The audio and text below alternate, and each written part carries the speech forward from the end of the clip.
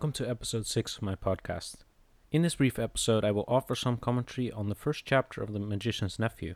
The Magician's Nephew is the first book of the Chronicles of Narnia, written by C.S. Lewis. It was, however, published about 5 years after The Lion, the Witch, and the Wardrobe, the second book of the series. The first chapter, entitled The Wrong Door, starts out as follows. This is a story about something that happened long ago, when your grandfather was a child. It is a very important story because it shows how all the comings and goings between our world and the land of Narnia first began. Some of the other Narnia books start out in a somewhat similar fashion.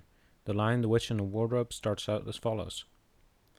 Once there were 4 children whose names were Peter, Susan, Edmund, and Lucy. This story is about something that happened to them when they were sent away from London during the war because of the air raids. Another close parallel is found in The Horse and His Boy, which was published a year before The Magician's Nephew. This is the story of an adventure that happened in Narnia and Calormen and the lands between in the Golden Age when Peter was high king in Narnia and his brother and 2 sisters were king and queens under him. Now in the first chapter of The Magician's Nephew, readers are introduced to 2 children, Polly and Diggory, 2 of the main characters of the book. Polly is introduced first, although the book is called The Magician's Nephew. Polly and Diggory live in what is probably 19th century London. Polly lives in a house in a row of houses, and Diggory has only recently come to live next door. They meet when both are outside, and Diggory puts his head over the garden wall. The face of the strange boy was very grubby. It could hardly have been grubbier if he had first rubbed his hands in the earth, and then had a good cry, and then dried his face with his hands. As a matter of fact, this is very nearly what he had been doing. Now in the conversation that ensues between Polly and Diggory, readers figure out why Diggory has been crying. But before we get to that, I want to point out that, interestingly, crying happens a number of times in the Chronicles of Narnia. I'll mention a few other cases. Lucy cries a number of times, Mr. Tumnus cries, Susan cries, and Jill cries. And crying seems to happen mostly near the beginning of a book. The closest parallel scene is perhaps found in the first chapter of The Silver Chair. Perhaps these are matters I can explore further some other time. Okay, but why has Diggory been crying? Well, perhaps it's best just to quote some passages. "All right, I have then," said Diggory in a much louder voice, like a boy who was so miserable that he didn't care who knew he had been crying. "And so would you," he went on, "if you'd lived all your life in the country, and had a pony, and a river at the bottom of the garden, and then be brought to live in a beastly hole like this. And if your father was away in India, and you had to come and live with an aunt, and an uncle who's mad, and if the reason was they were looking after your mother, and if your mother was ill, and was going to die." Now, note the dying mother. This is especially noteworthy in light of Lewis's own childhood. As you may know, Lewis's mother, Florence Augusta Lewis, died when he was only 9 years old. After the first conversation of Polly and Diggory, we can read the following passage. "That was how Polly and Diggory got to know one another, and as it was just the beginning of the summer holidays, and neither of them was going to the sea that year, they met nearly every day. Their adventures began chiefly because it was one of the wettest and coldest summers there had been for years. That drove them to do indoor things, you might say indoor exploration. It is wonderful how much exploring you can do with a stump of candle, in a big house or in a row of houses." Now, adventure and exploration are important aspects of The Magician's Nephew, which may become clearer in future episodes. A little further in the first chapter, Diggory and Polly plan and attempt to get into the attic of the empty house next to that of Diggory, via an attic pathway connecting the houses. In the context of planning this, they have the following conversation.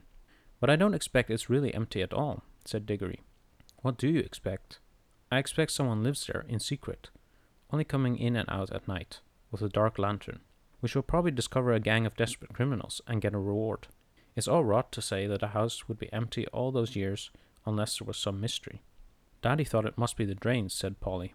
"Pooh, grown-ups are always thinking of uninteresting explanations," said Diggory. This last remark is interesting, and I suspect there is a deeper layer to it. This is not the only place where the issue of explanation comes up in the first chapter. In any case, in the pathway, Diggory and Polly come across a door and enter through it, but not into the attic of the empty house, but into the study of Uncle Andrew, which is why the chapter is entitled The Wrong Door. That being said, there is a deeper layer to the title of this chapter.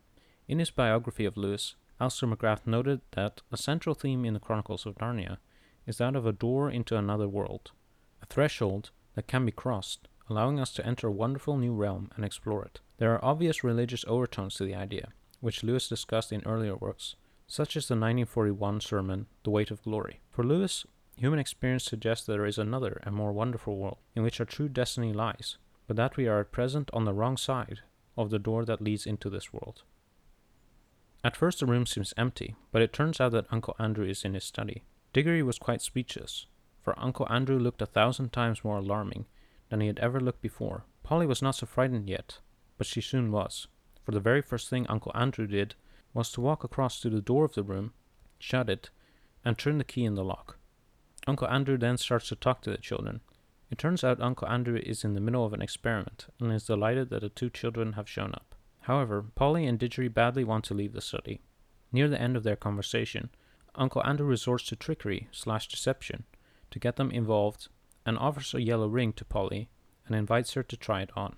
Diggory shouts out to stop her from touching one of the rings, but it was too late. Exactly as he spoke, Polly's hand went out to touch one of the rings, and immediately, without a flash or a noise or a warning of any sort, there was no Polly. Diggory and his uncle were alone in the room. And thus the first chapter ends. Now there is quite a bit more that could be said about this chapter, but I'll leave it at that.